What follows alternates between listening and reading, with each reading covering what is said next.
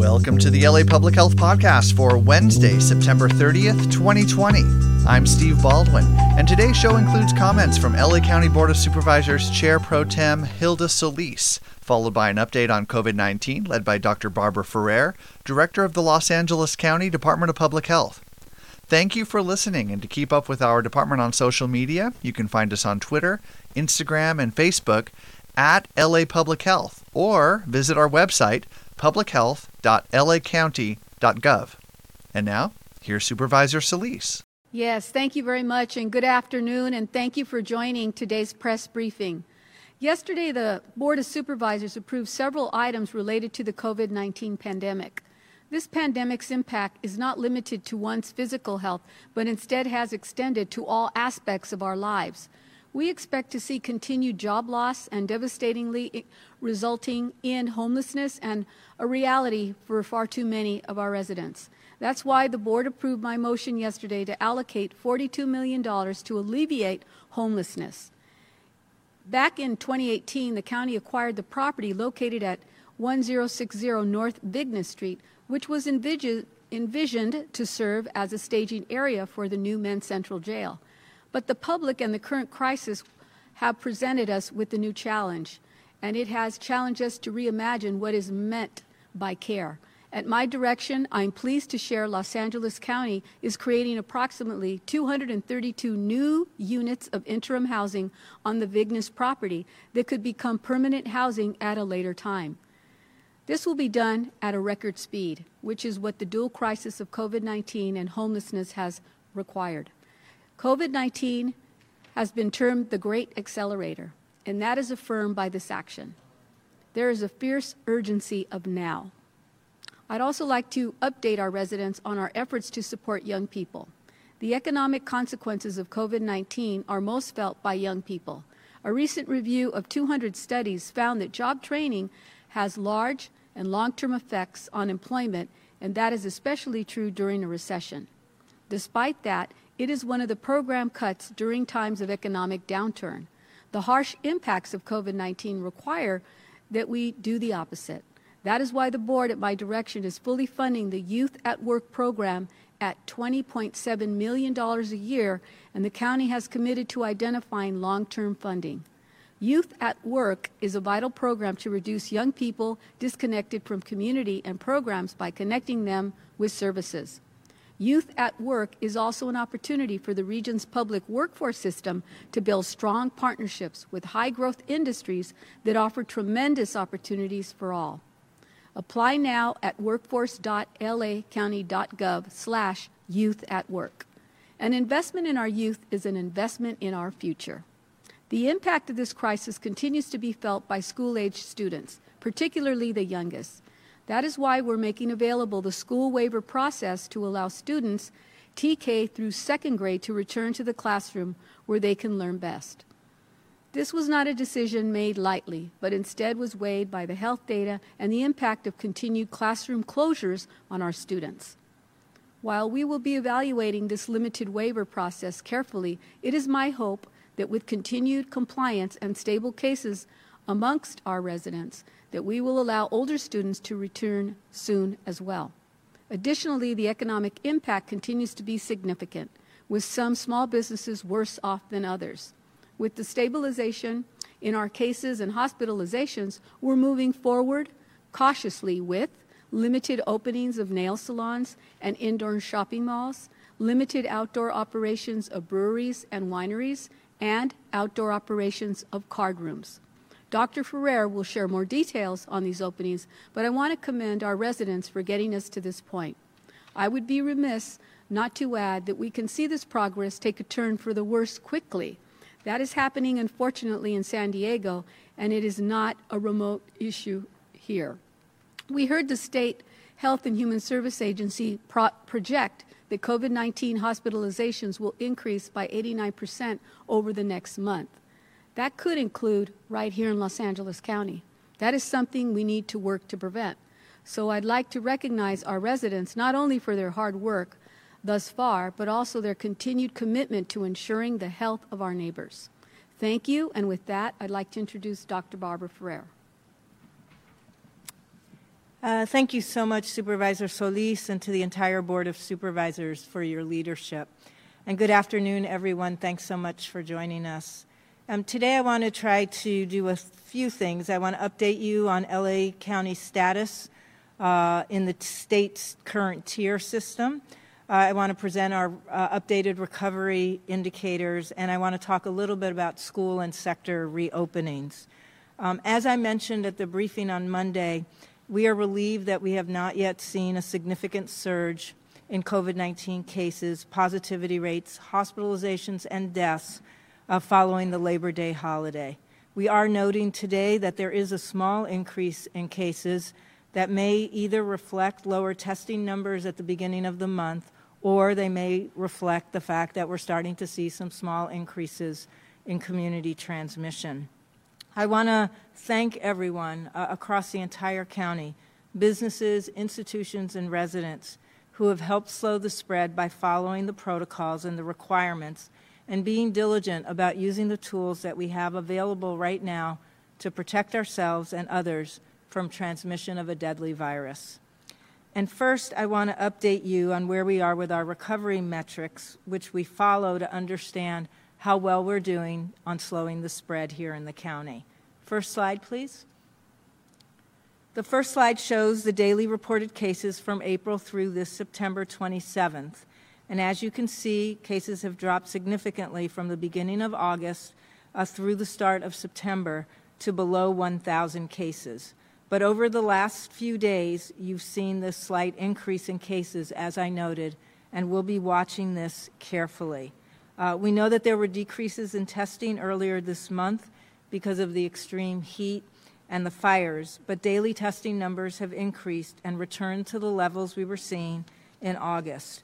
So this may, in fact, help explain some of the increases that we just saw in mid-September, but we're going to need to wait and see what we have for case counts over the next week or so. And I'll take the next slide. This next slide shows the percent test positivity. This is the percentage of tests that are done for residents in LA County that come back positive. The test positivity rate, as you know, is influenced by how much community transmission is happening and the availability of testing. And as you can see, our positivity rate has fallen significantly from an average of about 8% back in July to 3% in September. And this is the lowest positivity rate we've seen since the beginning of the pandemic. The next slide. The daily number of hospitalizations also continues to give us very important information, helping us understand, independent of who is not being tested for COVID-19, how many people become seriously ill from the virus. It also helps us understand the impact of COVID-19 on the healthcare system. Hospitalizations have remained fairly steady for the past couple of weeks after declining significantly since the middle of July, where we were experiencing an average of 2,200 hospitalizations per day. As of September 24th, we're averaging about 743 hospitalizations per day. The shift in who is infected. With an increase in the proportion of cases among young people, there is an associated decrease in the number of deaths. We are relieved to see these decreases in the number of deaths, but we know that every single person that loses their life to COVID-19 creates heartbreak and devastation to their families and their friends. So we do need to remain vigilant in the work we're all doing across our communities because that's the work that brings these numbers down. The next slide. The data I just presented helps us guide the county in how to best move forward on our recovery journey, but our recovery journey is also significantly influenced by the state's blueprint for a safer economy, which provides a tiered framework that places counties in one of 4 tiers depending on 2 metrics that measure community transmission. Options for sector reopenings and permitted activities are aligned with each tier. And as a reminder, this slide shows the metric thresholds that are set by the state to help determine when counties move to a new tier. I'll take the next slide. Last week, LA County met the case threshold to be considered for moving to Tier 2 if we stayed at or below 7 daily cases per 100,000 people for 2 consecutive weeks. As we expected, unfortunately, our adjusted case rate increased a bit from 7 last week to what's reported this week on the state's dashboard, 7.3. And this does keep the county in Tier 1, the most restrictive plan, for at least another 3 weeks. The second metric that you can see here in yellow that's used to determine the level of community transmission and an assignment to a tier is our test positivity rate, which measures the percent of tests that are positive. LA County has continued to place in Tier 3 at 2.9%. However, when a county qualifies for different tiers based on the 2 metrics, the state assigns the county to the most restrictive tier. Hence, LA County remains in Tier 1 because our daily case rate indicates widespread transmission of COVID-19. I do not want us to become discouraged because we remain in the most restrictive tier. We're the largest county, and there has been steady and significant decreases in cases, positivity rates, hospitalizations, and deaths. And this is due to the actions of businesses and residents, and to our county's cautious approach to reopening. And now that we've seen the stabilizing or declining numbers across our metrics, and we didn't experience the post-Labor Day surge similar to what we saw after Memorial Day and July 4th, the Board of Supervisors approved several recommendations that we've proposed that allow for staggered reopening of some sectors that are permitted by the state for counties to apply while they're in Tier 1. These are the sectors that haven't been reopened yet because of our risks around increased transmission that could occur with additional reopenings. However, the following will proceed with a staggered approach to reopenings that will go over the next 10 days and will finalize the dates for each sector's reopening by Friday. Card rooms will be permitted to reopen for outdoor gaming only. Indoor use of card room facilities will be restricted to those activities that would pose an undue safety risk to card room workers if conducted outdoors. And this would just be operational issues such as the cashier cages. No patrons will be allowed indoors. Food and beverages may not be served in card rooms at this time, and there we're asking for full compliance by the card room operators. Indoor shopping malls will also be allowed to reopen over the next 10 days at a 25% maximum occupancy. All food courts and common areas must remain closed. This, again, is per the state order. Nail salons will be allowed to reopen for some indoor services, again, limited at 25% occupancy, and nail salons will be encouraged to continue to offer services outdoors where the air circulation is better and there's lower risk of disease transmission. Outdoor playgrounds will also be able to reopen, but only with the approval and at the discretion of the cities and where they're located and or the county parks and recreation department. All parents and children ages 2 and older who use playgrounds in the county must always wear a cloth face covering, and there's no eating or drinking allowed in the playground area.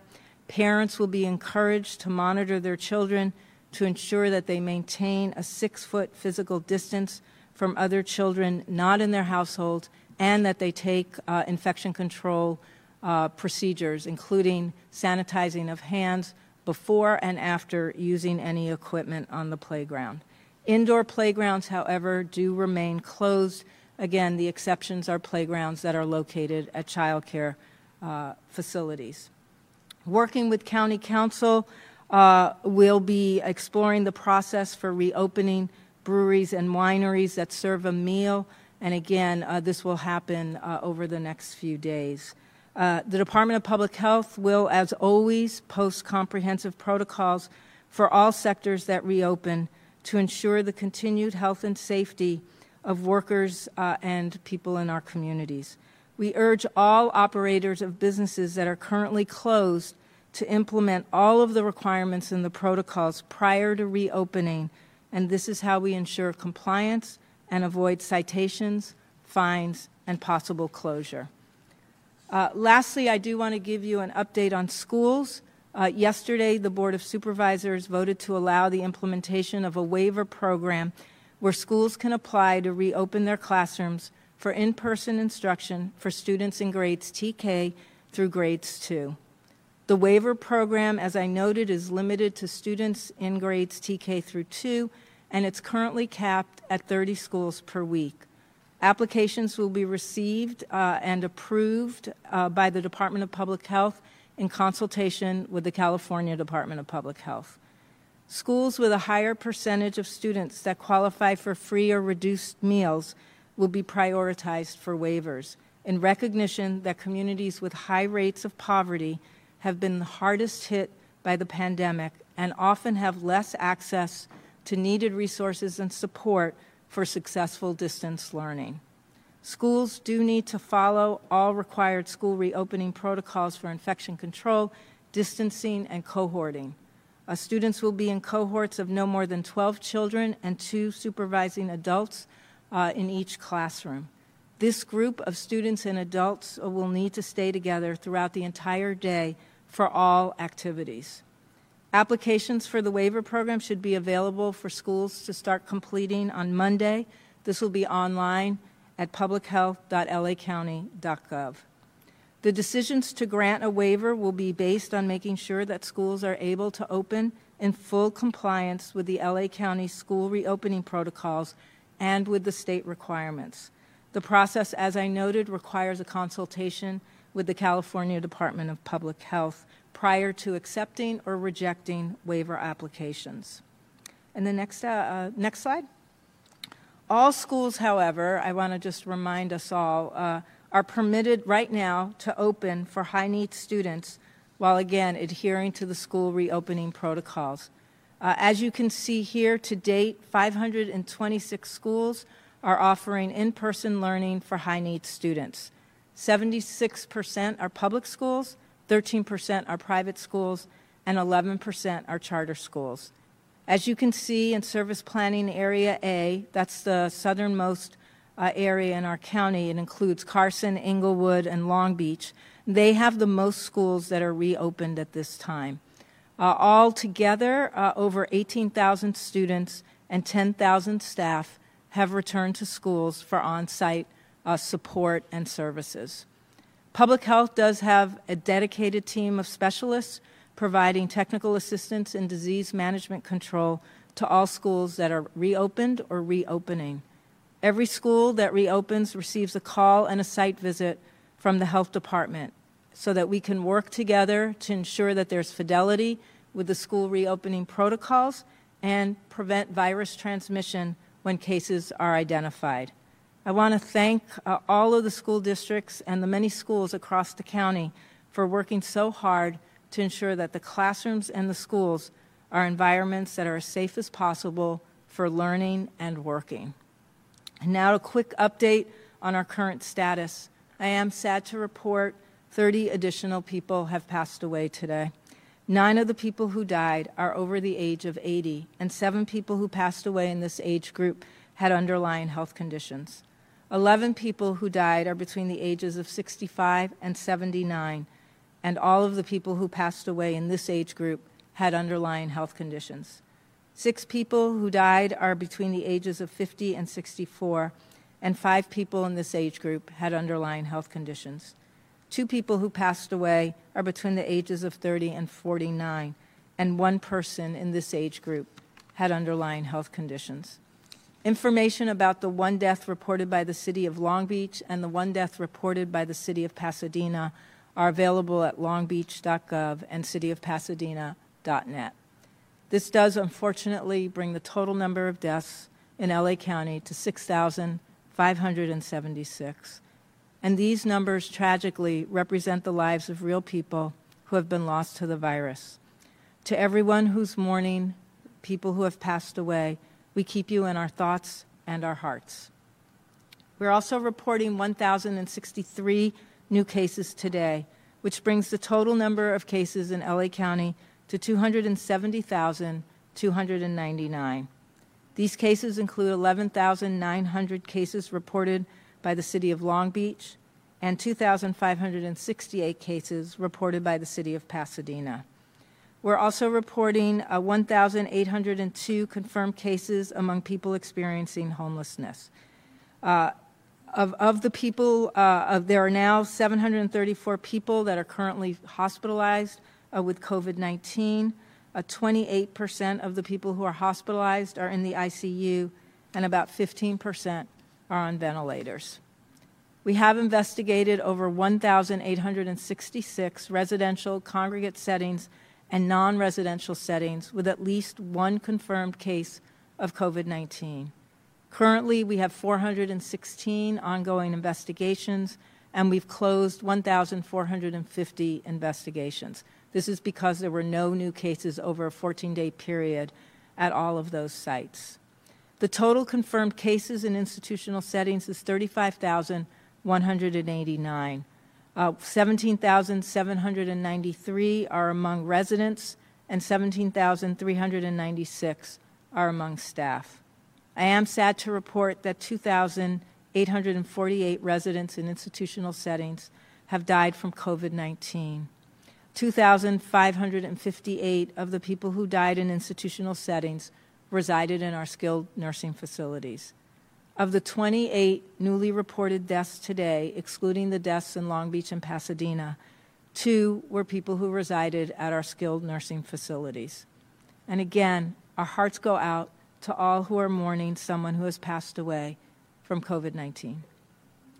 We're reporting 3,732 confirmed cases at some point in the jail facilities. 3,286 are among people who are incarcerated, and 446 are among staff. There are 257 cases in the state prison, 193 among people who are incarcerated, and 64 among staff. And there are 758 cases in the federal prison facilities, 742 among people who are incarcerated, and 16 among staff. We're reporting 155 cases in the juvenile facilities. This number stayed relatively stable, 69 among youth, and 86 among staff. To date, over 2.6 million people have been tested and had their test results reported in LA County, and the cumulative positivity rate is at 9%. In closing, as more businesses and schools are reopening, let's remind each other that diligence in slowing the spread of COVID-19 has brought us to a place where these openings are possible. In order to keep businesses and schools open and progress to Tier 2, we have to continue to be extraordinarily cautious and to use every single tool we have available that's been proven to reduce transmission. I am proud to be part of the LA County community. This has been and continues to be an extraordinarily difficult time for so many people and so many businesses. As we've worked together to slow the spread, we have shown how much we care for each other and our beautiful county. Thank you so much. With that, I want to turn it over to Dr. Galley to give updates from the Department of Health Services. Hi, good afternoon. Today I'll provide an update on the DHS modeling effort with respect to new hospitalizations and projections over the next month, and then also talk briefly about the importance of getting a flu vaccine this year, especially in light of the COVID pandemic. With respect to the model, it's been a couple of weeks since I've talked about the model, so first let me just remind you what we're attempting to convey. The model tracks new hospitalizations as a way to understand the rate of transmission within the community and also as a way to be able to monitor hospital capacity, especially as it relates to what is the projected demand for that capacity over the next 4 weeks. Remember, while a critical and reliable measure of transmissions, hospitalizations are also a lagging indicator. They reflect COVID-19 transmission that was happening 2 to 3 weeks ago in our communities, and thus needs to be remembered that it always lags behind the latest data. As you recall, the effective transmission number, or R, is the average number of new cases that will result of COVID-19 from each infected person. So when R is below 1, the number of new cases will gradually decline over time, and when R is greater than 1, the number of new cases will gradually increase over time. Turning now then to the slides. On the first slide, this shows the effective transmission number. The R, the effective transmission number, has been steadily increasing, but gradually, in Los Angeles County over the last 6 weeks or so. On August 12th, I reported that the R was 0.86. Today, it is at 1.0 exactly, and last week it was slightly higher at 1.02. When R remained below 1, we saw a steady decrease in the number of new patients requiring hospitalization for COVID-19. When R increases, though, from values below 1 to values greater than 1, then we start to see a change in that transmission, where transmission will start to increase at an accelerating rate. On the next slide, in Los Angeles County, R has been steadily increasing, and assuming that behavior remains constant, it is likely to continue to do so for at least some time. Because of that, you'll see that the expected rate of new hospitalizations will start to increase. However, please keep in mind, if our behavior does not remain constant, then we'll see those projections change, and we'll see that our actual experience is slightly different than what is projected in 4 weeks out. The model always assumes that behavior remains constant, but obviously this isn't always the case. And if we've learned anything from COVID-19, we've learned that our behavior makes an immense difference in what the transmission rate is of this virus across the county. When people wear their masks, when they're washing their hands, keeping their physical distance from others, trying to remain outside, reducing intermingling with those outside of our families, then we do see a decline in transmission. And that's what allows us to open up the doors for reopening that we all so sorely need.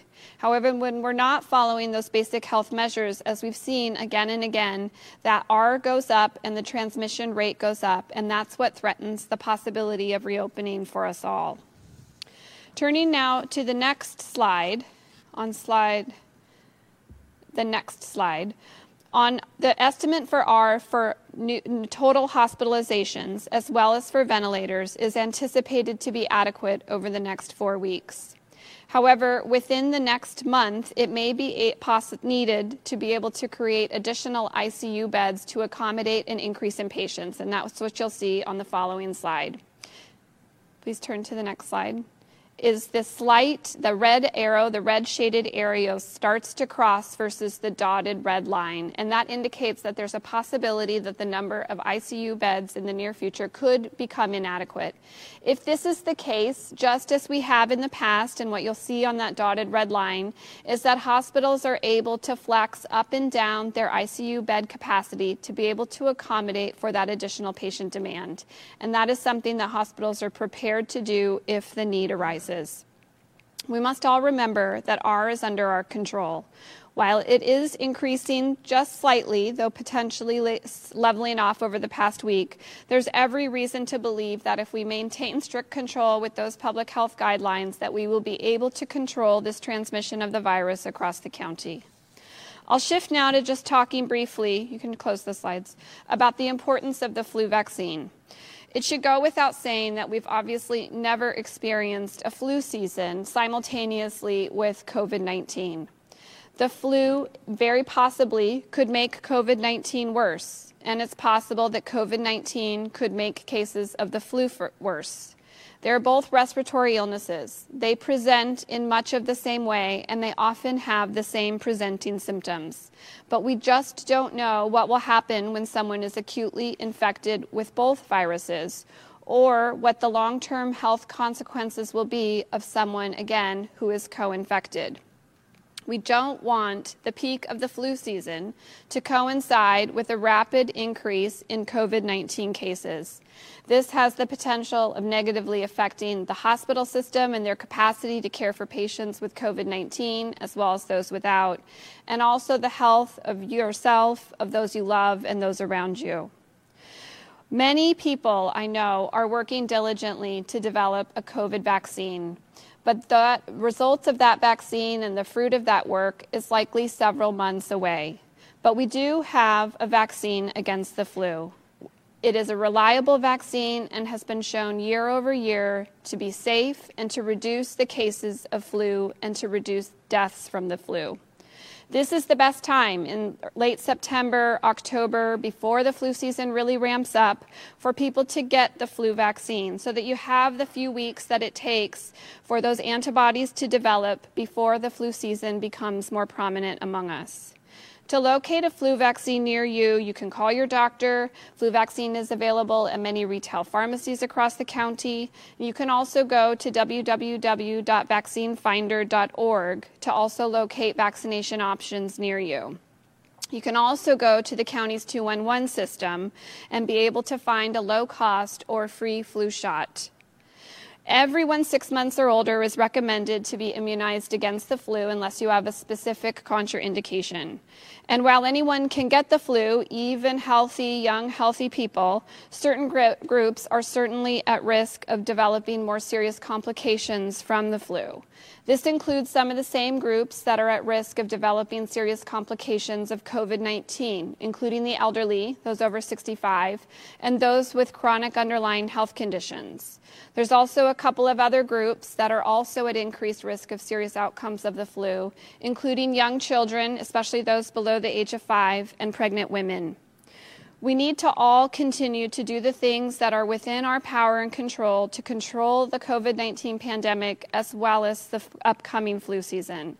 So please continue those basic public health practices and seek out an option for a flu vaccine. And we'll now turn it over for questions. Thank you. Ladies and gentlemen, if you wish to ask a question, please press 1, then 0 at your telephone keypad.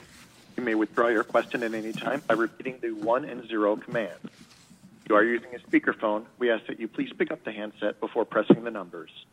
Once again, if you have a question, you may press 1, then 0 at this time.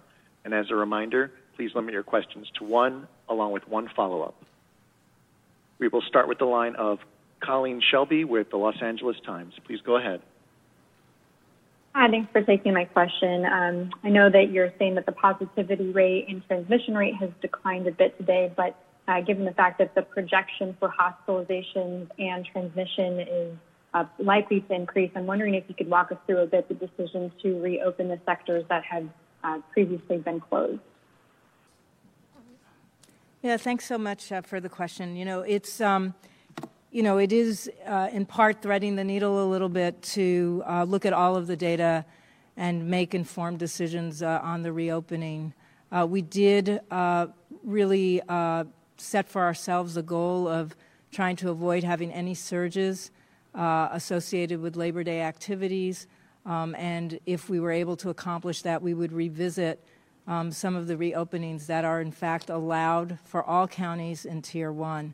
As many people have noted in their comments, public comments to us and their letters, there is a desire on the part of those sectors that the state has allowed to reopen for us as a county to, again, work with those sectors and figure out when would there be good timing that would allow us to do some gradual reopenings. I think we've been really cautious about the reopenings in Tier 1 and remain cautious. We will stagger these reopenings over the next 10 days so that our public health team can get out and make sure that we're appropriately supporting the sectors that are reopening. But we have determined that with really good adherence, and this is critical, to the directives that are in place, these are activities that we think can be done with a lot of safety, and if they're done with a lot of safety, we're hopeful that we won't see a big surge in cases. It's pretty easy to know when things aren't going well because our cases tend to increase within a couple of weeks. Our hope is, and we've had many conversations with the operators of the shopping malls, with the operators of the card rooms, with the nail salon operators and employees about the assurances we need to know that they are, in fact, going to adhere to the directives. I also want to note we have more compliance officers that are out there and have instituted a citation and a fining system, again, to remind everybody how important it is to reopen with adherence to these directives. These directives are not recommendations, they are requirements with the reopenings. But thanks for that question. Next question will come from the line of Claudia Pesciuta with KNX News Radio. Please go ahead. Hey, can we please get the numbers of homeless deaths when you provide the update on the cases? Also, I'm wondering if you've all gotten your flu shots yet, and maybe Yes. you could just do a show of hands. And thirdly, what's happening with the antibody study, and when might we get some results on the third round of testing? Yes, and thanks so much. I think most of us have gotten our flu shots. We have a video shoot that's scheduled at my office for some of our staff that we'll be using that as an opportunity to get messaging out to the 4,500 employees that work at the Department of Public Health as a reminder to get their flu shots. We will post the number of homeless deaths. I believe that gets updated now once a week. And the antibody study status, that's a great question. We are in the middle of sort of the round 3. I will say that one of the reasons for the delay has been we switched to a different antibody test after there was more evidence about the accuracy of the tests that we were. Question? We'll go to the line of David Rosenfeld with LA Daily News. Please go ahead. Hi, good afternoon. Thank you so much. Yesterday's action by the Board of Supervisors to come as some surprise even to some of the supervisors themselves. When Dr. Farrow, when you spoke to them earlier in the meeting, it didn't sound like the plan was to reopen these other sectors. So I wonder, do you agree with this or not? And who ultimately does have the authority for the health order? I think that's something that has been rather unclear throughout this pandemic. Is it the health department or is it the Board of Supervisors? Thank you. Well, in part, this is Supervisor Solis. I would say to you that we have ongoing discussions all the time with Dr. Ferrer and between different members of the board, and we have also paid close attention to some of the calls that we have received and emails, and have met with different segments of our business community that have also expressed concern about when they would be able to open. Of course, we base all our decisions on the data and the science. So I am very satisfied that Dr. Ferrer has given us the right direction, that we are being very tempered in how we will go forward in our openings for each segment that she already described, and that we'll continue to monitor. And of course, it's going to be reliant on people's compliance. And so business owners as well as customers and everyone has to be really vigilant. That's how we got to this place now. We can keep going in the right direction if everyone plays by the rules. Thank you. One more question. A question will come from the line of Jackie Fortier with KPCC. Please go ahead. Hi, I had a couple questions about nursing homes. Are all county nursing home inspectors being routinely tested for COVID-19? And I was wondering if nursing homes are being encouraged to switch to staffing bubbles instead of using, roving contractors to reduce the risk of facility-to-facility transmission. Yes, thanks so much. Yes, all of the inspectors that are part of the teams that are going into the nursing homes through our Health Facilities Inspection Division are in fact tested, as are all the inspectors that may go into facilities that are part of the California Department of Public Health team. There's regular testing for all of our staffs. And I appreciate the question about the staffing bubbles. We don't require staffing bubbles. We have given guidance to all the nursing homes about trying to, as much as possible, keep a stable group of staff assigned to a stable group of residents. So I appreciate sort of the bubbling word, because that's really what you're trying to do almost, is create this cohorting. As you know, at the nursing homes, we also have different tiers based on risk factor. And the one thing that does not happen is staff do not move between the residents that are at the green level versus the residents that may be at the yellow level versus the residents that are in fact isolated. So I will say that all of the nursing homes have been asked to make sure that staff who are assigned to work with residents or serve residents who have current infection or who have been quarantined because they had an exposure are not the same staff that then are working with those residents who are at the green level and have not had any exposures. And with that, we'll go to remarks in Spanish from Supervisor Solis. Buenas tardes y gracias por acompañarnos hoy día. Esta pandemia ha afectado a nuestra salud física y a varias otras partes de nuestras vidas. Sabemos que habría todavía más pérdidas de vidas y también de trabajos, una realidad para todos. Por eso ayer la Junta de Supervisores aprobó mi moción ayer para asignar $42 millones para ofrecer más casas de bajo costo. En el 2028, el condado compró la propiedad de 1060 en la calle North Bigness. Antes, este sitio iba a ser la nueva cárcel central de los hombres, pero el público y esta crisis ha cambiado nuestro propósito. Bajo mi dirección, me da gusto anunciar que el Condado de Los Ángeles va a construir más que 200 unidades de vivienda en las propiedades de Bigness que podrían convertirse en casas permanentes en el futuro. Vamos a construir estas casas rápidamente por COVID-19. Las personas sin techo merecen también esta ayuda. También quiero hablar sobre mi apoyo de los jóvenes. Por causa de COVID-19, muchos jóvenes no tienen trabajo en este momento.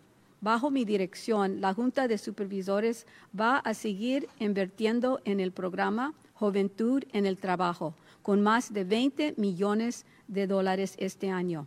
Juventud en el Trabajo es un programa que prepara a los jóvenes para empleo. Les da oportunidad de trabajar en negocios y industrias de alto crecimiento. Para participar en este programa, jóvenes pueden mandar su aplicación hoy. Llamen a 211 para más información. Apoyar a nuestra juventud es apoyar a nuestro futuro. Estamos en este momento, en esta pandemia, que sigue afectando a estudiantes, especialmente a los jóvenes. Estamos considerando reabrir las escuelas para que los estudiantes puedan volver a clase. Esta no fue una decisión fácil. Fue una decisión basada en los datos de salud y en considerando también el mejor para nuestros estudiantes. Vamos a estar revisando este progreso para que todos estén seguros. Además, la economía sigue siendo algo muy importante para cada de nosotros. Sabemos que algunos pequeños negocios están sufriendo mucho más que otros. Ya que no hemos subido en el número de casos, vamos a reabrir salones de uñas y centros comerciales, reabrir sitios que venden cerveza y vino, que se llaman cervecerías, y reabrir salas de cartas al aire libre. La doctora Ferrer ya habló sobre esto en detalle, pero les quiero dar las gracias a todos por llevarnos en este momento, en este punto, porque de veramente no es fácil. Pero quiero recordarles a todos que las cosas pueden cambiar y se pueden ser peor en un momentito. Oficiales del Estado han dicho que casos de COVID-19 pueden subir desde 89% en el próximo mes, incluso aquí en el Condado de Los Ángeles. Esto es algo que tenemos que evitar. Por eso quiero darles a todas las gracias a ustedes por sus sacrificios y todo lo que han hecho para mantener todos seguros. Muchísimas gracias y con eso quiero presentar a Jacqueline Valenzuela. Buenas tardes. Hoy nos gustaría actualizarlos sobre dónde estamos cuando tiene que ver con el sistema de niveles del Estado, nuestros indicadores de recuperación y las reaperturas de escuelas y otros sectores. Como mencionamos el lunes, nos sentimos aliviados de que todavía no hemos visto ningún aumento en los casos de COVID-19, incluyendo las tasas de positividad, hospitalizaciones y muertes después del feriado del Día del Trabajo. Estamos notando un pequeño aumento en los casos que pueden reflejar números más bajos en la cantidad de pruebas a principios del mes. Gracias a todos los miembros del Condado de Los Ángeles, empresas, instituciones y residentes que han ayudado a frenar la propagación siguiendo de cerca los protocolos y los requisitos que seguimos utilizando estas herramientas que nos ayudan a protegernos y a los demás de la transmisión de este virus. Para empezar, queremos actualizarlos acerca de los indicadores de recuperación que analizamos de cerca para entender si estamos frenando la propagación de COVID-19 en nuestro condado. First slide, please. Este gráfico muestra los casos reportados a diario desde abril hasta el 27 de septiembre. Como puede ver, los casos disminuyen significativamente desde principios de agosto hasta principios de septiembre a menos de 1,000. Pero en los últimos días hemos visto un ligero aumento en los casos. Sabemos que hubo disminuciones en la cantidad de pruebas a principios de este mes debido al calor extremo y a los incendios, pero el número de pruebas diarias ha aumentado y ha vuelto a los niveles que estábamos viendo en agosto. Esto puede ser en parte la razón por la cual vimos una gran disminución en los casos a mediados de septiembre y luego un pequeño aumento en la última semana. Next slide, please. Este gráfico muestra nuestro porcentaje de pruebas que se realizan que dan resultados positivos. La tasa de positividad de la prueba es afectada por la cantidad de transmisión en la comunidad y la disponibilidad de pruebas. Como puede ver, nuestra tasa de positividad ha disminuido significativamente de un promedio de alrededor de 8% en julio a alrededor de 3% en septiembre. Y esta es la tasa de positividad más baja que hemos visto desde el comienzo de la pandemia. Next slide, please. El número diario de hospitalizaciones también nos sigue dando información muy importante, ayudándonos a entender, independientemente de quién se está haciendo la prueba o no, cuántas personas se están enfermando gravemente por el virus. También nos ayuda a entender el impacto que tiene COVID-19 en el sistema de atención médico. Las hospitalizaciones se han mantenido bastante estables las últimas 2 semanas después de haber disminuido significativamente desde mediados de julio, donde experimentamos un promedio de unas 2,200 hospitalizaciones por día. A partir del 24 de septiembre, estamos viendo un promedio de 743 hospitalizaciones por día. Este es el número más bajo que hemos visto en 6 meses. Next slide, please. Cuando vemos los fallecimientos diarios por COVID-19, se nos recuerda que los cambios en el número de muertes suelen quedar por detrás de los cambios en los números de casos y hospitalizaciones. Después del aumento de fallecimientos que vimos en julio, que continuó hasta agosto, ahora estamos viendo que nuestro promedio diario de muertes sigue disminuyendo a niveles que no hemos visto desde principios de abril, al comienzo de la pandemia.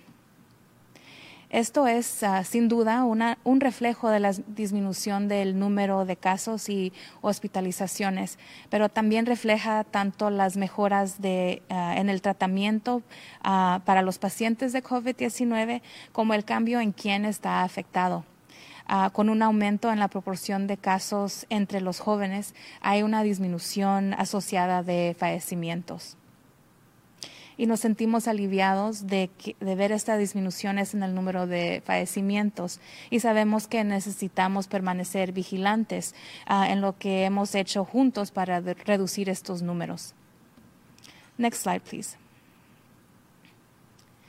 Estos datos que acabamos de presentar ayudan a guiar al condado en la mejor manera de avanzar en nuestro viaje de recuperación. Nuestro viaje hacia la recuperación también está significativamente influenciado por el plan para una economía más segura del Estado, que coloca a los condados en uno de los 4 niveles, dependiendo de 2 indicadores que miden el nivel de transmisión en la comunidad. Las opciones para las reaperturas y las actividades permitidas se alinean con cada nivel. Como recordatorio, este gráfico muestra los límites de los indicadores establecidos por el Estado para determinar cuándo los condados pueden moverse al siguiente nivel. Next slide, please. La semana pasada, el condado de Los Ángeles cumplió con la tasa de casos que se consideraría para pasar al nivel 2 si nos quedamos en ese nivel o por debajo de 7 casos diarios por cada 100,000 personas durante 2 semanas. Como esperábamos, nuestra tasa de casos ajustada ha aumentado un poco, de 7 en los informes de la semana pasada a 7.3 esta semana. Y esto mantiene al condado en el nivel 1, el plan más restrictivo durante al menos 3 semanas más.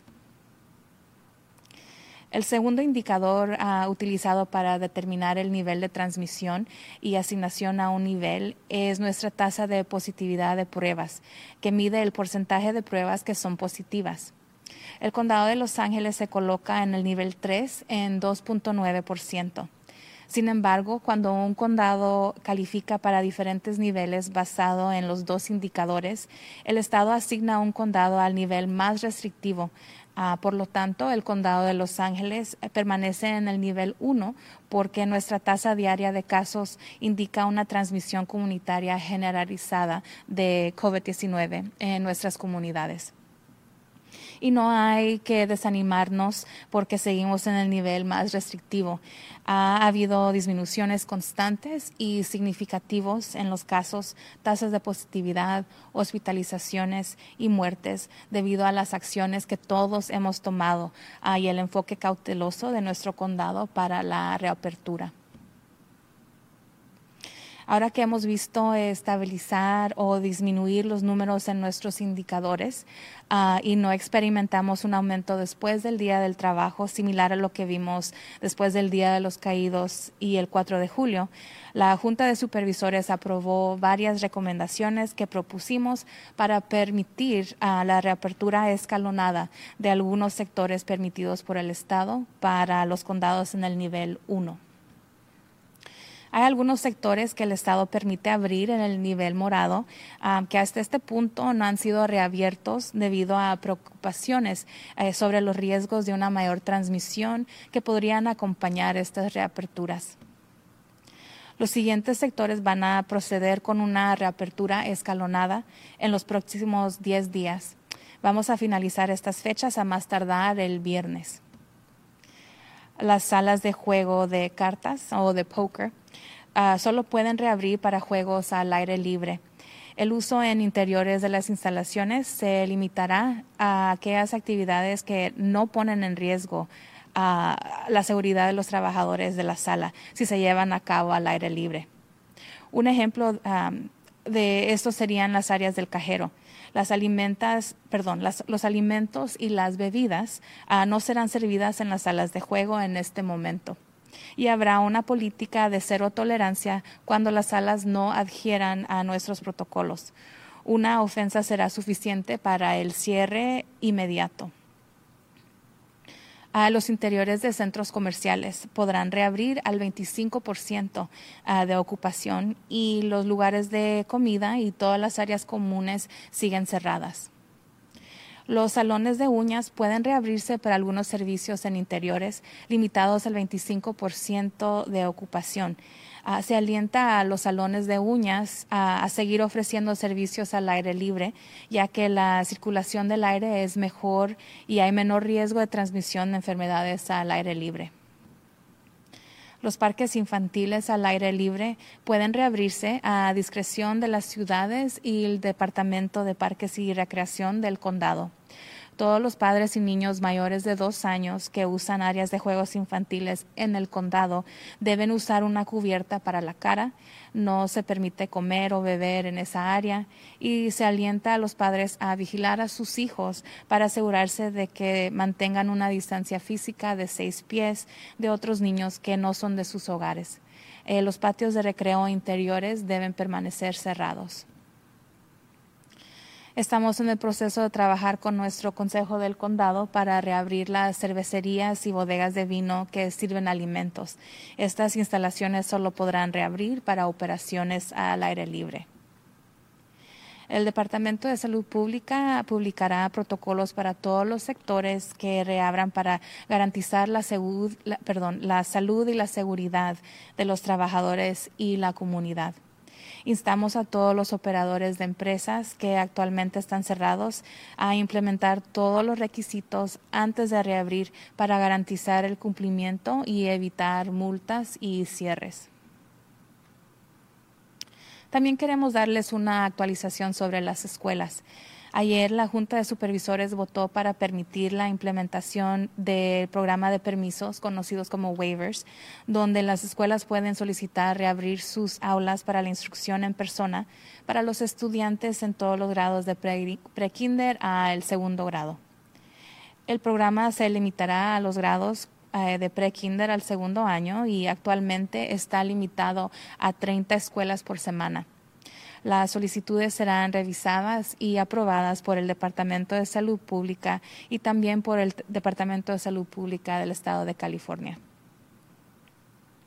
Las escuelas con porcentajes más altos de estudiantes que califican para comidas gratuitas o de precio reducido serán priorizadas para estos permisos en reconocimiento de que las comunidades con altas tasas de pobreza han sido más afectadas por la pandemia y a menudo tienen menos acceso a los recursos y al apoyo que es necesario para el aprendizaje a distancia exitoso.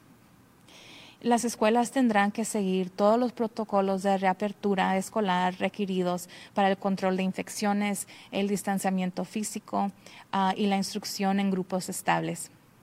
Los estudiantes estarán en grupos pequeños de no más de 12 niños y 2 adultos que van a supervisar el aula.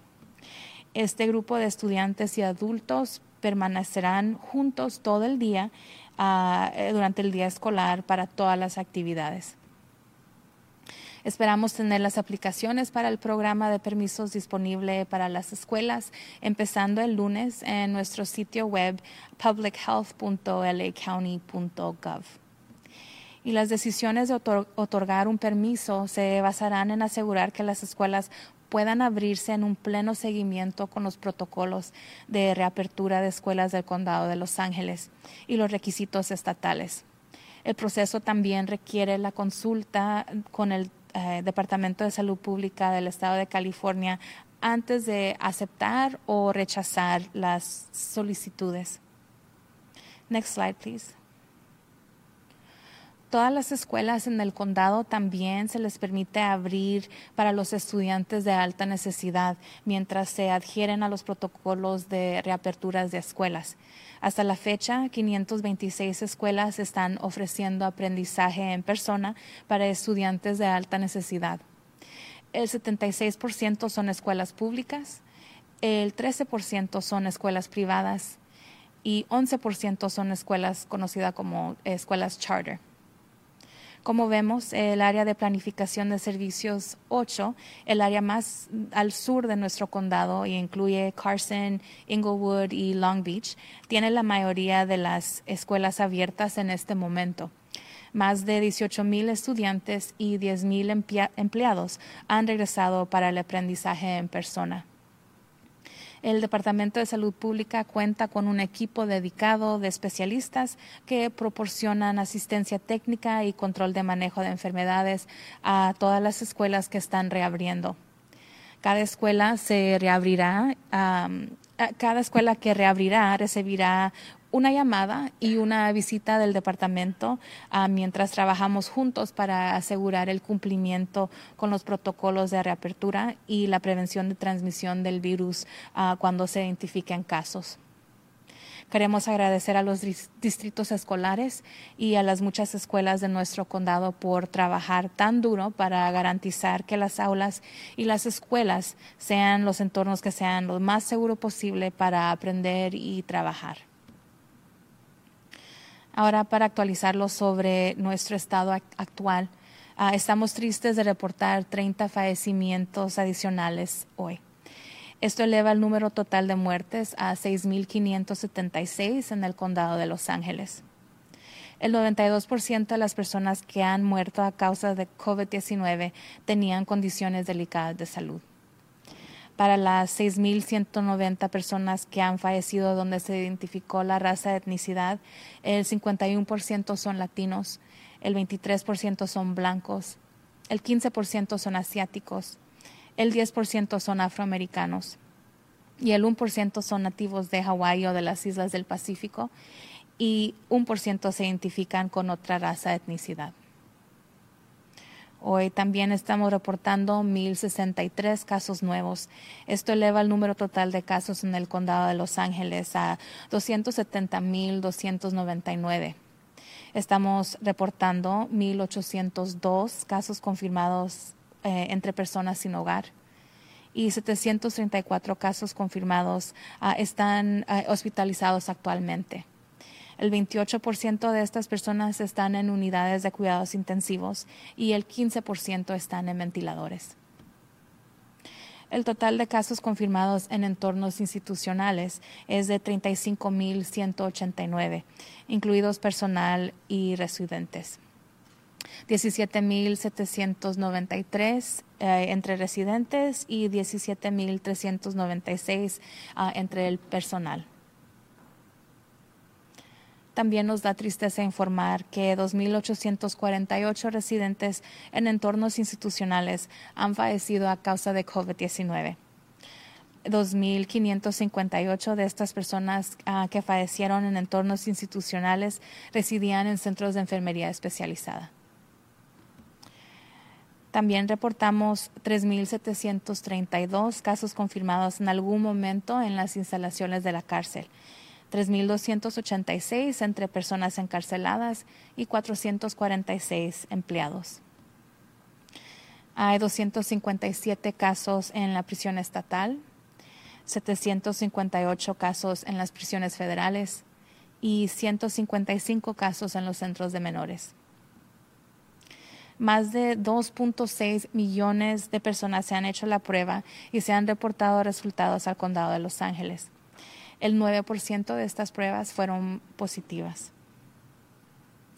Para terminar, a medida que más empresas y escuelas se están reabriendo, recordamos que seguir las pautas nos ha ayudado a frenar la propagación de COVID-19.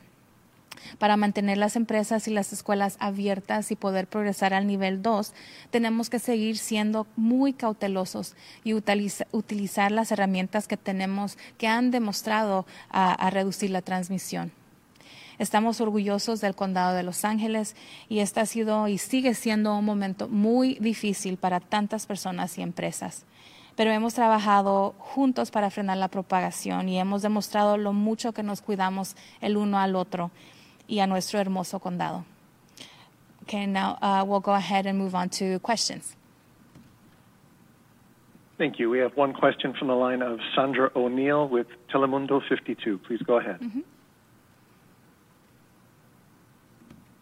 Hi, thank you. This question is for Ms. Hilda Solís. Señora Hilda, le quería preguntar sobre la moción de las mujeres sin hogar, las mujeres solas. ¿Cuál es la necesidad que usted está notando y el por qué la llevó a implementar esta moción? Muchas gracias por esa pregunta. Desafortunadamente la supervisora Solís no está, pero lo que vamos a hacer es asegurarnos de que pueda darle esa respuesta a la pregunta. Muchas gracias. And now we'll go ahead and move on to remarks in Armenian. Շնորհակալություն վերահսկիչ Սոլիսին եւ ամբողջ վերահսկիչ խորհրդին։ Այսօր ես կցանկանայի տեղեկացնել նահանգի ներկայիս մակարդակի համակարգում Լոս Անջելես շրջանի կարգավիճակի վերականգնման մեր ցուցանիշների, դպրոցների եւ այլ ոլորտների վերաբացման մասին։ Ինչպես ես նշեցի երկուշաբթի մամուլի ճեպազրույցում, որ դեռևս չենք տեսել COVID-19-ի դրական դեպքերի, հոսպիտալացման, մահվան դեպքերի աճ աշխատանքային օրվա տոնի կապակցությամբ։ Մենք նշում ենք դեպքերի մի փոքր աճ, որոնք կարող են արտացոլել ամսվա սկզբին տեստավորման ավելի ցածր թվեր։ Շնորհակալություն Լոս Անջելես շրջանի ողջ տարածքին, ձեռնարկություններին, հաստատություններին եւ բնակիչներին, ովքեր օգնել են դանդաղեցնել տարածումը, հետևելով արձանագրություններին եւ պահանջներին, ջանասիրաբար օգտագործելով այն գործիքները, որ մենք ունենք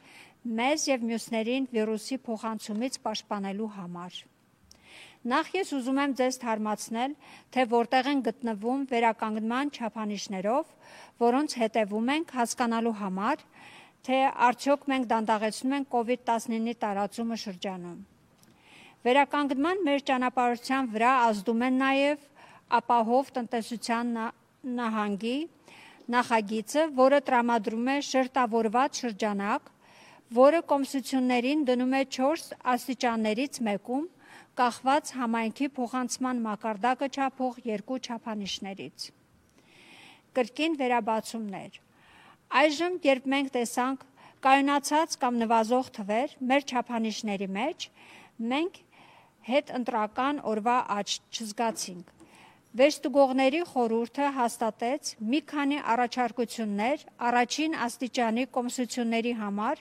պետության կողմից թույլատրված որոշ հատվածների փուլային վերաբացում։ Կան որոշ հատվածներ, որոնք պետությունը թույլ է տալիս բացել մանուշակագույն մակարդակում, որոնք մինչև այժմ չեն վերաբացվել։ Փոխանցման ավելացման վտանգի վերաբերյալ մտավախությունից, որոնք կարող են ուղեկցել լրացուցիչ վերաբացումներ։ Այս ներառում է այն հատվածների ցուցակը, որոնք կվերաբացվեն, ինչպես նաև վերաբացման սպասվող ժամանակացույց, ինչպես նաև սահմանափակումներ, որոնք կմնան նույնիսկ վերաբացման պահից։ Այս ցուցակը ներառում է.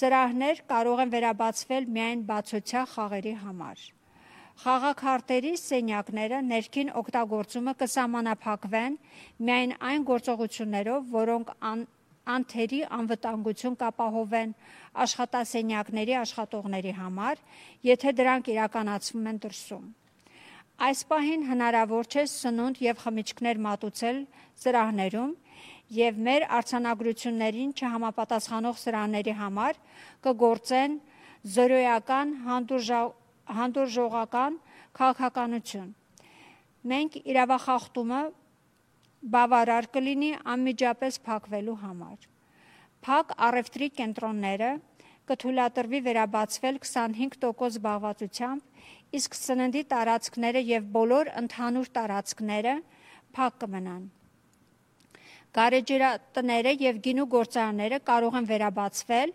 բացօթյա գործողությունների համար։ Եղունգների սրահները կարող են վերաբացվել որոշ փակ ծառայությունների համար, որոնք սահմանափակ են 25% զբաղվածությամբ։ Եղունգների սրահներին խրախուսվում է շարունակել ծառայություններ մատուցել դրսում, քանի որ օդի շրջանառությունը ավելի լավ է եւ դրսում հիվանդությունների փոխանցման վտանգը ավելի ցածր է։ Բացօթյա խաղահրապարակները կարող են վերաբացվել քաղաքների հայեցողությամբ եւ շրջանի այգիների եւ հանգստի վարչության հայեցողությամբ։ Վարչաշրջանում խաղահրապարակները օգտագործող 2 տարեկան եւ բարձր տարիքի երեխաները եւ բոլոր ծնողները պետք է ունենան դեմքի կտորի ծածկույթ։ Խաղահրապարակում արգելվում է ուտել եւ խմել եւ ծնողներին խորհուրդ է տրվում վերահսկել իրենց երեխաներին ապահովելու համար 6 ոտնաշապ ֆիզիկական հեռավորություն։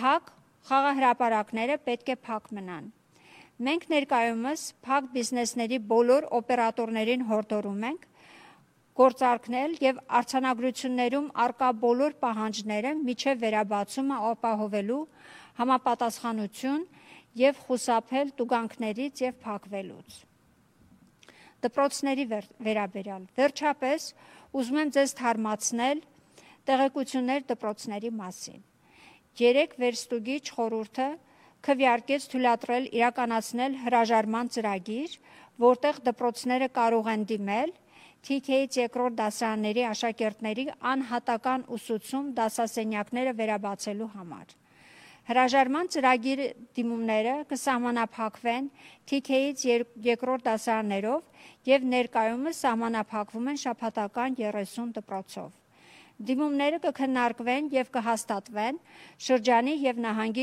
առողջապահության վարչության կողմից։ Դպրոցները, որոնք աշակերտների ավելի բարձր քանակ ունեն, ովքեր որակավորվում են ստանալու անվճար կամ նվազեցված սնունդ, գերադասելի կդառնան հրաժարման համար ի գիտություն այն փաստի, որ աղքատության բարձր մակարդակ ունեցող համայնքները առավել ծանր են տուժվել համաճարակի պատճառով եւ հաճախ ավելի քիչ են օգտվում անհրաժեշտ ռեսուրսներից եւ հաջող հեռավոր ուսուցման աջակցություններից։ Դպրոցները պետք է հետևեն անհրաժեշտ վերաբացման արձանագրություններին, վարակների վերահսկման, հեռավորության եւ համապատասխանության համար։ Ուսանողները դասարաններում կլինեն խմբերի մեջ, ոչ ավելի քան 12 երեխա եւ 2 վերահսկող չափահաս։ Աշակերտների եւ 2 չափահասների այս խումբը միասին է մնալու ամբողջ դպրոցական օրվա ընթացքում, բոլոր գործողությունների ընթացքում։ Հրաժարման ծրագրի վերաբերյալ դիմումները պետք է հասանելի լինեն դպրոցների համար, որպիսի երկուշաբթի օրը լրացվեն համացանցում publichealth.lacounty.gov հասցեով։ Հրաժարում տալու մասին որոշումները հիմնված կլինեն դպրոցների կարողությունը բավարարելու Լոս Անջելես շրջանի դպրոցների վերաբացման արձանագրությունները եւ պետական պահանջները։ Գործընթացը պահանջում է նաև խորհրդատվություն Կալիֆոռնիայի հանրային առողջության վարչության հետ նախքան հրաժարվելու դիմումները ընդունելու կամ մերժելու։ Ներկայ իրավիճակի վերաբերյալ այսօր ցավով հայտնում ենք եւս 30 մահվա մասին։ Այս մարդկանցից 9 80 տարեկանից բարձր են, որոնցից 7-ը ունեցել են ուղեկցող առողջական խնդիրներ։ 11-ը 65 տարեկանից 79 են, որոնցից 11-ն էլ ունեցել են ուղեկցող առողջական խնդիրներ։ 6 անձի տարիքը 50-ից 64-ն է եւ 5-ը ունեցել են ուղեկցող առողջական խնդիրներ։ 2-ը 30 տարեկանից 49 են եւ 1-ը ունեցել է ուղեկցող առողջական խնդիրներ։ Սա բերում է ընդհանուր մահերի թիվը 6576-ի Լոս Անջելես շրջանում։ Էթնիկ պատկանելությունը հետևյալն է.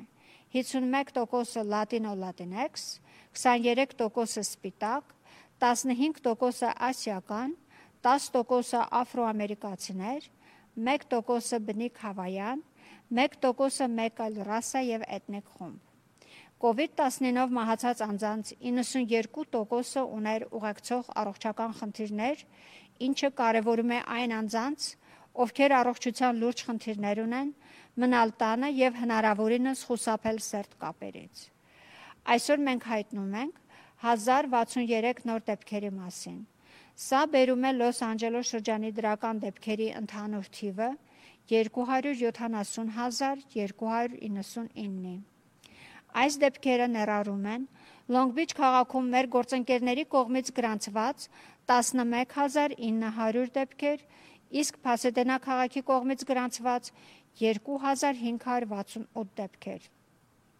որոնք ունեն անկախ առողջապահական բաժանմունքներ։ Մենք հայտնում ենք 1802 հաստատված դեպք անօթևան ապրող մարդկանց շրջանում։ Ապաստան գտած 519 անձ պատշաճ կերպով մեկուսացված են, իսկ կապերը կարանտինացված։ Ներկայումս հոսպիտալացվել են 734 մարդ, որոնցից 28-ը գտնվում են ինտենսիվ խնամքի բաժանմունքում, իսկ 15%-ը միացված են շնչառական օդափոխիչների։ Քննություններ են կատարվում 1866 ինստիտուցիոնալ բնակչության հաստատություններում։ Դրանց թվում են ծերանոցներ, ապաստաններ, բուժման կենտրոններ, օժանդակվող բնակելի հաստատություններ եւ քրյա կատարողական հիմնարկներ։ Ինստիտուցիոնալ միջավայրում հաստատված ընդհանուր դեպքերը 35189 են,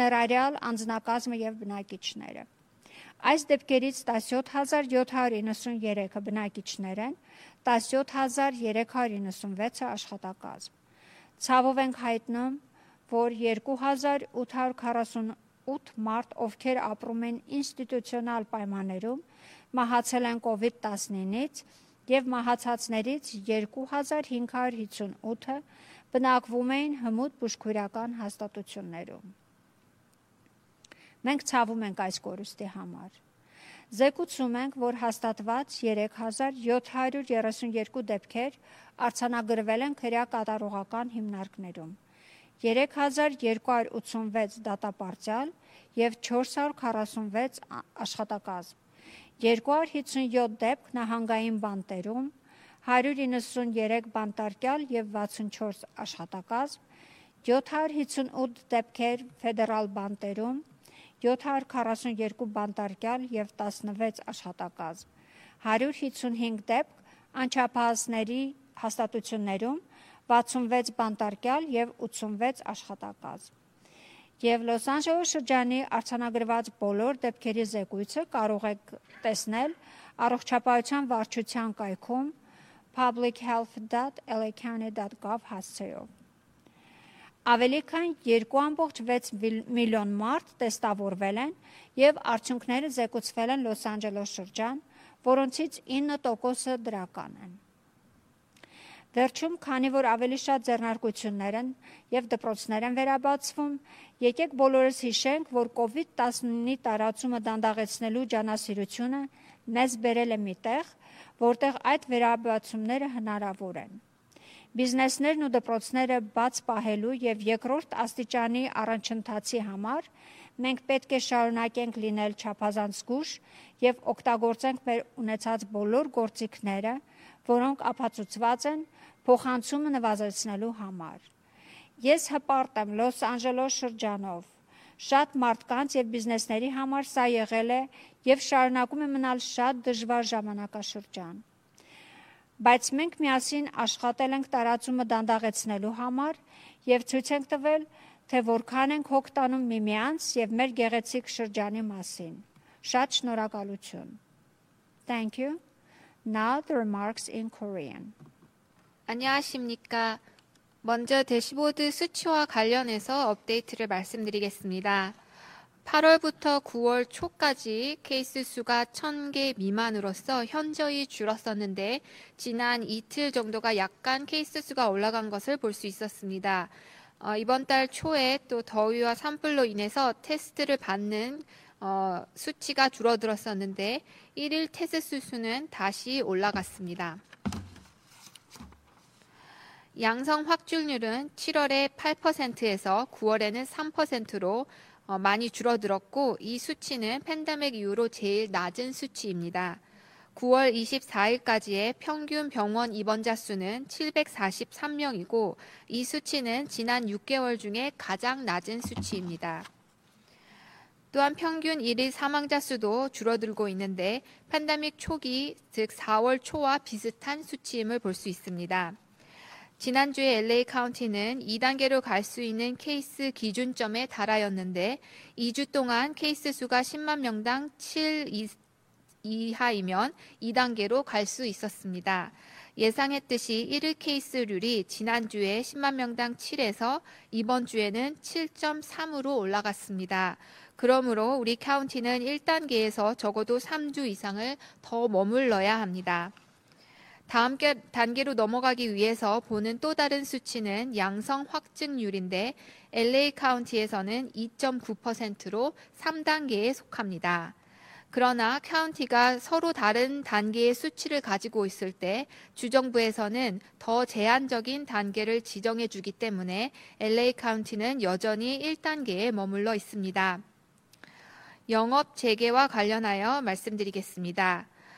이제 수치가 줄어들거나 유지가 되고 있고 지난 네이버데이 연휴 후에도 큰 수치상의 변화가 많이 없었기 때문에 LA 카운티 슈퍼바이저 보드는 1단계 내에서 주정부 허락 아래 영업을 재개할 수 있는 몇몇 영업체들을 허가하였습니다. 이 영업체들 가운데서 앞으로 10일 동안 엇갈리는 스케줄로 영업을 재개하게 될 것입니다. 그 중에는 카드 게임장이 있는데 카드 게임장은 야외 게임용으로만 영업을 재개하는 것이 가능합니다. 실내 사용은 만약 야외에서 한다면 카드 게임장의 직원의 안전에 위험을 줄 경우에만 사용하도록 제한하고 있습니다. 예를 들어서 돈을 칩으로 바꾸는 환전원의 경우가 그러할 수 있습니다. 음식과 음료는 제공되지 않을 것이며 프로토콜을 따르지 않는 카드 게임장은 용납되지 않을 것입니다. 한 번만 위반을 해도 즉시 사업체를 영업을 중단해야 할 것입니다. 실내 쇼핑몰은 수용 인원의 25%만 열 수 있는데 푸드코트와 모든 공동구역은 계속 닫혀 있을 것입니다. 네일샵은 수용 인원의 25%의 실내 서비스 영업을 재개할 수 있습니다. 네일샵을 계속해서 야외에서 서비스를 제공할 수 있을 것인데 공기 순환이 더 잘 되고 밖에서는 병이 확산되는 위험이 더 적기 때문에 그러합니다. 야외 놀이터는 영업을 재개할 수 있지만 그 시와 카운티의 Parks and Recreation 부서의 결정에 따라야 할 것입니다. 카운티에서 놀이터를 사용하는 모든 부모와 2세 이상의 아이들은 천 얼굴 가리개를 사용해야 하며 음식이나 음료를 먹을 수 없고 부모들은 자녀들이 다른 자녀들과 6피트의 신체적 거리를 두도록 모니터해야 합니다. 실내 놀이터는 계속 폐쇄될 것입니다. 또한 우리 카운티는 카운티 카운슬러와 함께 양조장과 포도주 양조장이 실내에서 음식을 제공할 수 있도록 하기 위해 함께 노력하고 있는 중입니다. 보건국은 영업을 재개하는 모든 사업체가 총괄적인 프로토콜을 따르도록 게시할 것입니다. 현재 폐쇄되어 있는 모든 사업체 운영진들은 영업 재개를 하기 전에 프로토콜에 있는 요구 조건을 따르도록 시행함으로써 이를 위반했을 시에 벌금이나 영업 정지를 당하지 않을 수 있을 것입니다. 학교에 대해서 업데이트를 알려드리겠습니다. 어제 슈퍼바이저 보드는 TK에서 2학년까지의 학생들이 교실 내에서 수업을 받을 수 있도록 학교가 영업을 재개하는 웨이버 프로그램을 실행하도록 허가하였습니다. 웨이버 프로그램은 TK에서 2학년으로 제한되어 있고 한 주에 30학교씩만 영업을 재개할 수 있습니다. 학교에서 무료 혹은 저렴한 급식을 받는 학생이 많은 학교들이 웨이버 프로그램에서 우선순위 될 것인데 이 커뮤니티들이 빈곤 수준이 팬데믹으로 인해 가장 크게 영향을 받았고 보통 필요한 물자의 도움을 받기가 어려울 수 있으며 성공적인 원격 수업이 어렵기 때문입니다. 학교들은 영업 재개 프로토콜에 따라서 전염병 관리, 거리두기, 또 코홀트를 따라야 하는데 한 교실에 학생들은 12명 이하로 슈퍼바이저를 하는 어른들은 2명의 그룹으로 코홀트를 할 것입니다. 이 그룹의 학생들과 어른들은 학교의 모든 활동들을 함께 할 것입니다. 웨이브 프로그램의 신청서는 웹사이트 publichealth.lacounty.gov에서 월요일부터 받아서 작성하실 수 있습니다. 웨이버를 허가하는 결정은 LA 카운티 학교 영업 재개 프로토콜과 주 정부 요구 조건에 잘 따를 수 있는지에 달려 있을 것입니다. 카운티에 있는 모든 학교는 더 많은 필요가 있는 학생들을 위해 영업을 재개할 수 있는데 학교 영업 재개 프로토콜에 따르면서 그렇게 할 수 있습니다. 지금까지 526개 학교에서 더 많은 필요가 있는 학생들을 위해서 대면 수업을 시작했습니다.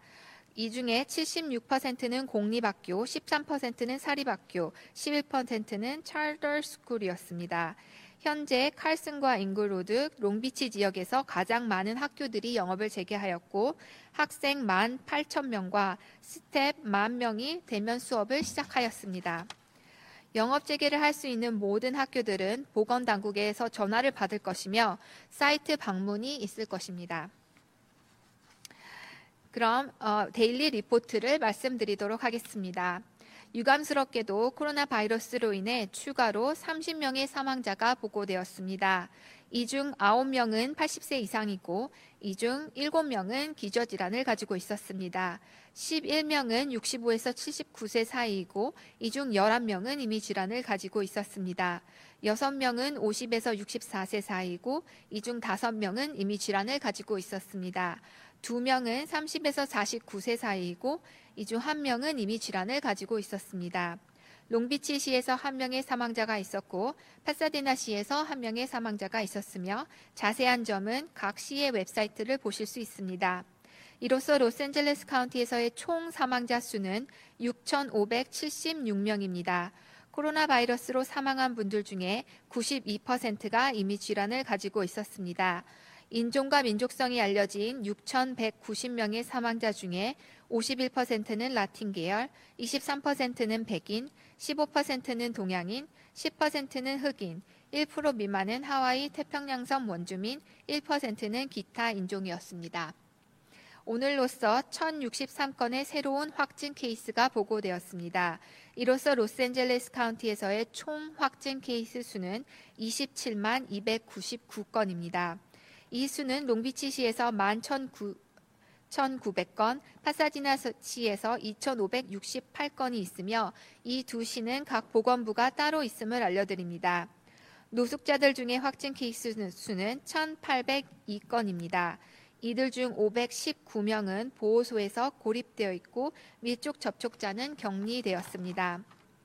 현재 734명이 양성 확진자로 병원에 입원해 있으며 이 중 28%는 중환자실에 있고 15%는 인공호흡기에 의존해 있습니다. 하나 이상의 확진 케이스가 나온 총 1,866개의 거주시설과 비거주시설을 조사하였으며 이 중 416개는 현재 조사 중이고 1,450개는 조사를 마쳤습니다. 시설에서 총 확진 케이스 수는 35,189건이고 이 중 17,793명은 거주자이며 17,396명은 일하는 사람들입니다. 시설에 사는 사람들 중에 사망자 수는 2,848명이고 이 중 2,558명은 전문 간호시설에 살고 있었습니다. 오늘 발표된 28명의 사망자 중에 2명, 즉 7%는 전문 간호시설과 관련된 사망 케이스입니다. 교도시설에서는 총 3,732건의 확진 케이스가 있었고 이 중 3,286명은 수감자이며 446명은 일하는 사람들입니다. 지금까지 LA 보건부로 260만 건 이상의 코로나 바이러스 테스트를 받은 것으로 보고되었으며 이 중 9%는 양성 결과였습니다. 끝으로 더 많은 사업체와 학교가 영업을 재개하면서 우리가 기억해야 할 것은 코비드-19 확산에 늦추기 위해서 부지런히 노력한 것이 이러한 영업 재개가 가능하도록 도와왔다는 것입니다. 계속 사업체와 학교들이 영업을 유지하고 2단계로 발전하기 위해서 계속 조심히 하고 우리가 가지고 있는 모든 도구를 사용해서 확산을 줄이기 위해 노력해야 할 것입니다. 우리는 LA 카운티가 매우 자랑스럽습니다. 많은 사람들과 사업체들에게 지금은 매우 어려운 시기이지만 우리가 확산을 늦추기 위해서 우리는 함께 노력하고 또 서로와 이 아름다운 카운티를 위해서 얼마나 마음 쓰는지 보여줄 것입니다. 감사합니다. Next, Ellen Chang will brief in Mandarin. Thank you. 感谢督察委员会索丽斯女士和全体督察委员会，感谢你们带领我们一直抗疫。各位下午好，感谢你们参加我们的发布会。今天我会为大家更新以下各方面的数据，包括我现在州政府的梯级阶段，我县的恢复方面的指标及学校和各方面的重启状况。我在星期一的发布会上提及过，我们很庆幸没有再次经历节日后的各项指标的暴增，包括呈阳率、住院率及死亡率。我们注意到了一些较小的上升，但这可能是因为月初的测试人数较少的缘故。十分感谢所有企业、所有机构及所有驻所中的所有的洛杉矶县的人，为减缓新冠病毒的传播所做的一切努力，包括遵守各项指令、各项要求、使用各种防御工具所做的努力。恢复数据。首先，让我们看看我们跟踪的一些参数群，看看我们是否减缓了新冠病毒的传播。First slide， 每日病例及7天的平均值。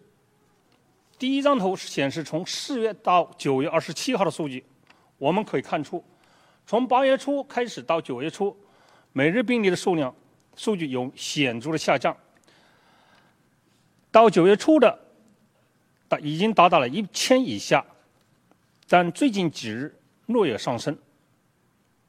我们知道9月初因极度的高温和山火，测试略有下降，但每日测试人数则有所增加，又回到了类似8月的数量，这也可能是造成9月中旬呈现急剧上升的原因。第二，呈阳比率即过去7天的平均值。这张图显示测试的呈阳率即阳性患者在总共测试人数的比率。影响呈阳率的有2个因素：社区传播及测试的能力。我们可以看出，呈阳率有一个十分显著的下降，从7月的8%降到9月的3%左右。这一比率是我们自疫情开始所见的最低的。新冠病人每日住院人数及过去3天的平均值，每日住院人数为我们提供了一项十分重要的指标。这一指标撇开了谁测试了，谁还没有测试，从而让我们理解了确诊病例中有多少人需要住院，也让我们理解新冠病毒给我们的医疗系统带来了多大的冲击。在经历了7月中旬每日住院人数高达2200人之后，这个数据一直在下降。截止9月24号止，每天平均住院人数稳定在743例左右，这是过去6个月中最低的数字。Next slide。当我们观察每日死亡人数时，我们要记住，这一数据较每日新添病例及住院人数而言都是延迟的。在7月到8月每日死亡人数增加了一段时间后，现在的每日死亡数据一直在下降。目前每日死亡病例已经低到4月初的水平。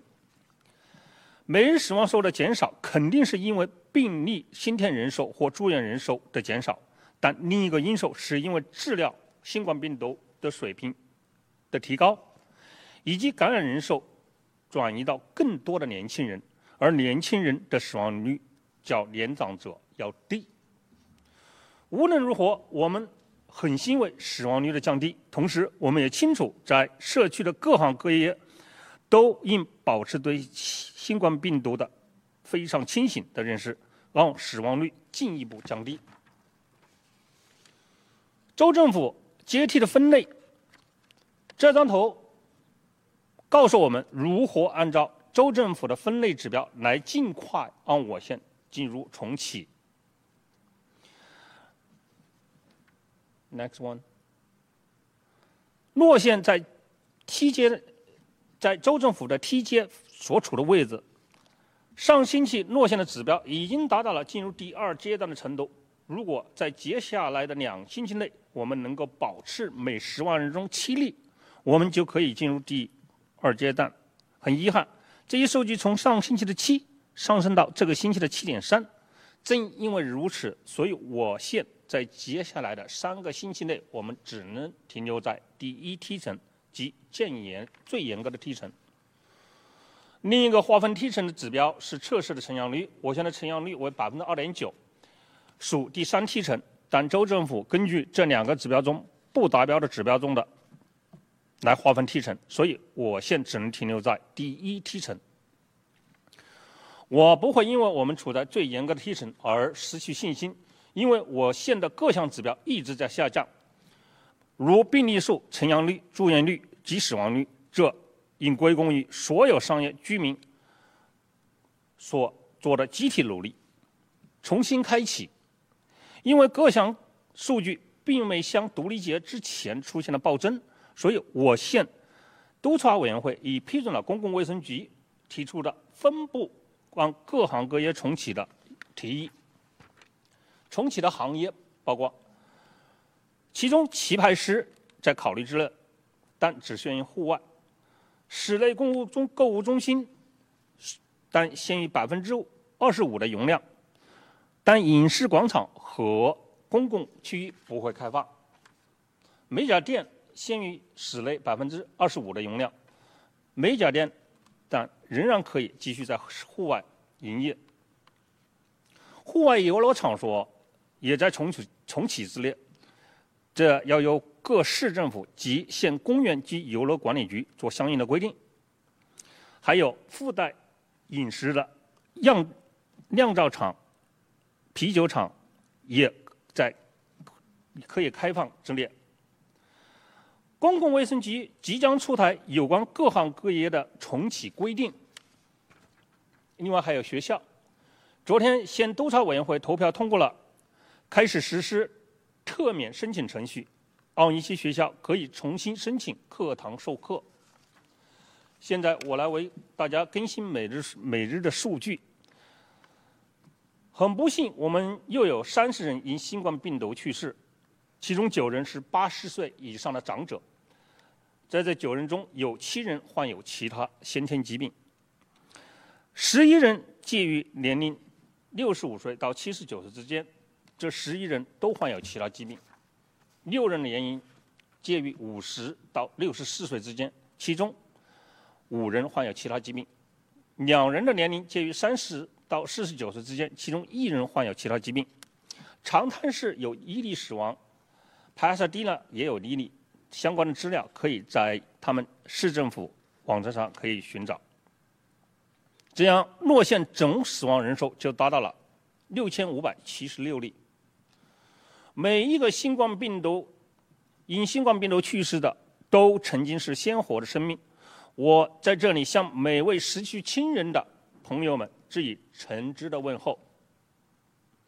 因新冠病毒去世的人中，92%的人都患有其他疾病，这一比例在整个疫情期间都比较稳定。因新冠病毒去世人中，6190人的族裔背景已分类结果如下：拉丁裔占51%，白人占23%，亚洲人占15%，非裔占10%，夏威夷群岛及太平洋附近的太平洋岛屿的原住民比例不足1%，还有1%属于其他族裔。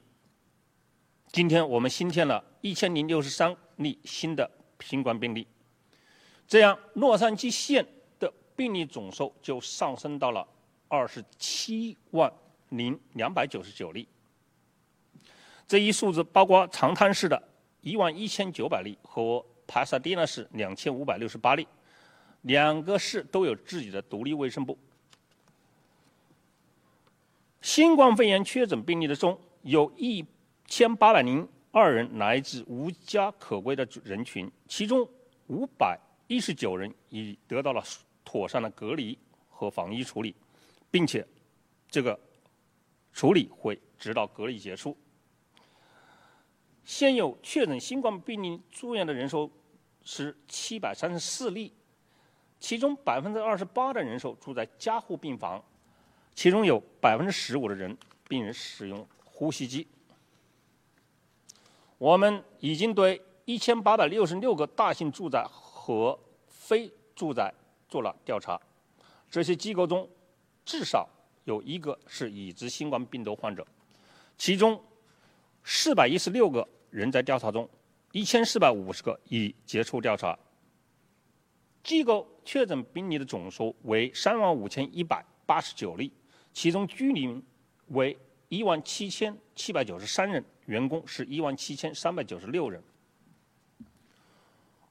我们很沉痛，因新冠病毒去世人中有2848人来自机构住所，而其中2558人则来自于熟练护理机构。在今天新添的28例死亡人中，这个不包括长滩市的1人和帕萨迪纳市的1人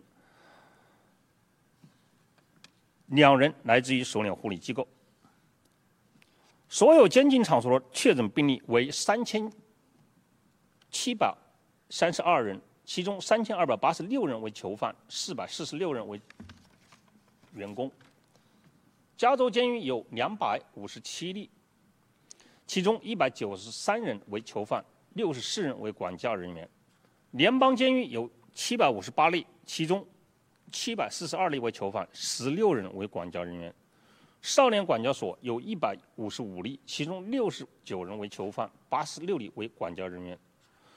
诺县已有超过260万的居民进行了新冠病毒测试，并上报了测试结果，测试的呈阳率为9%。随着越来越多的商业和学校重新开启，我们一定要牢记，正是因为我们的防疫的不懈努力，才让我们的商业和学校有重新开启的机会。为了让我们的商业和学校能够保持开启，也为了我们能够进入防疫第2阶段，我们一定要利用一切可以利用的工具，并保持高度的警惕，来防止病毒的扩散和传播。我为诺县自豪，对很多人和商业，这是一个非常困难的时期，但只要我们一起努力，互相扶持，来抵抗病毒，延缓病毒的传播，我们一定能够做到。非常感谢大家，谢谢。That's all for today.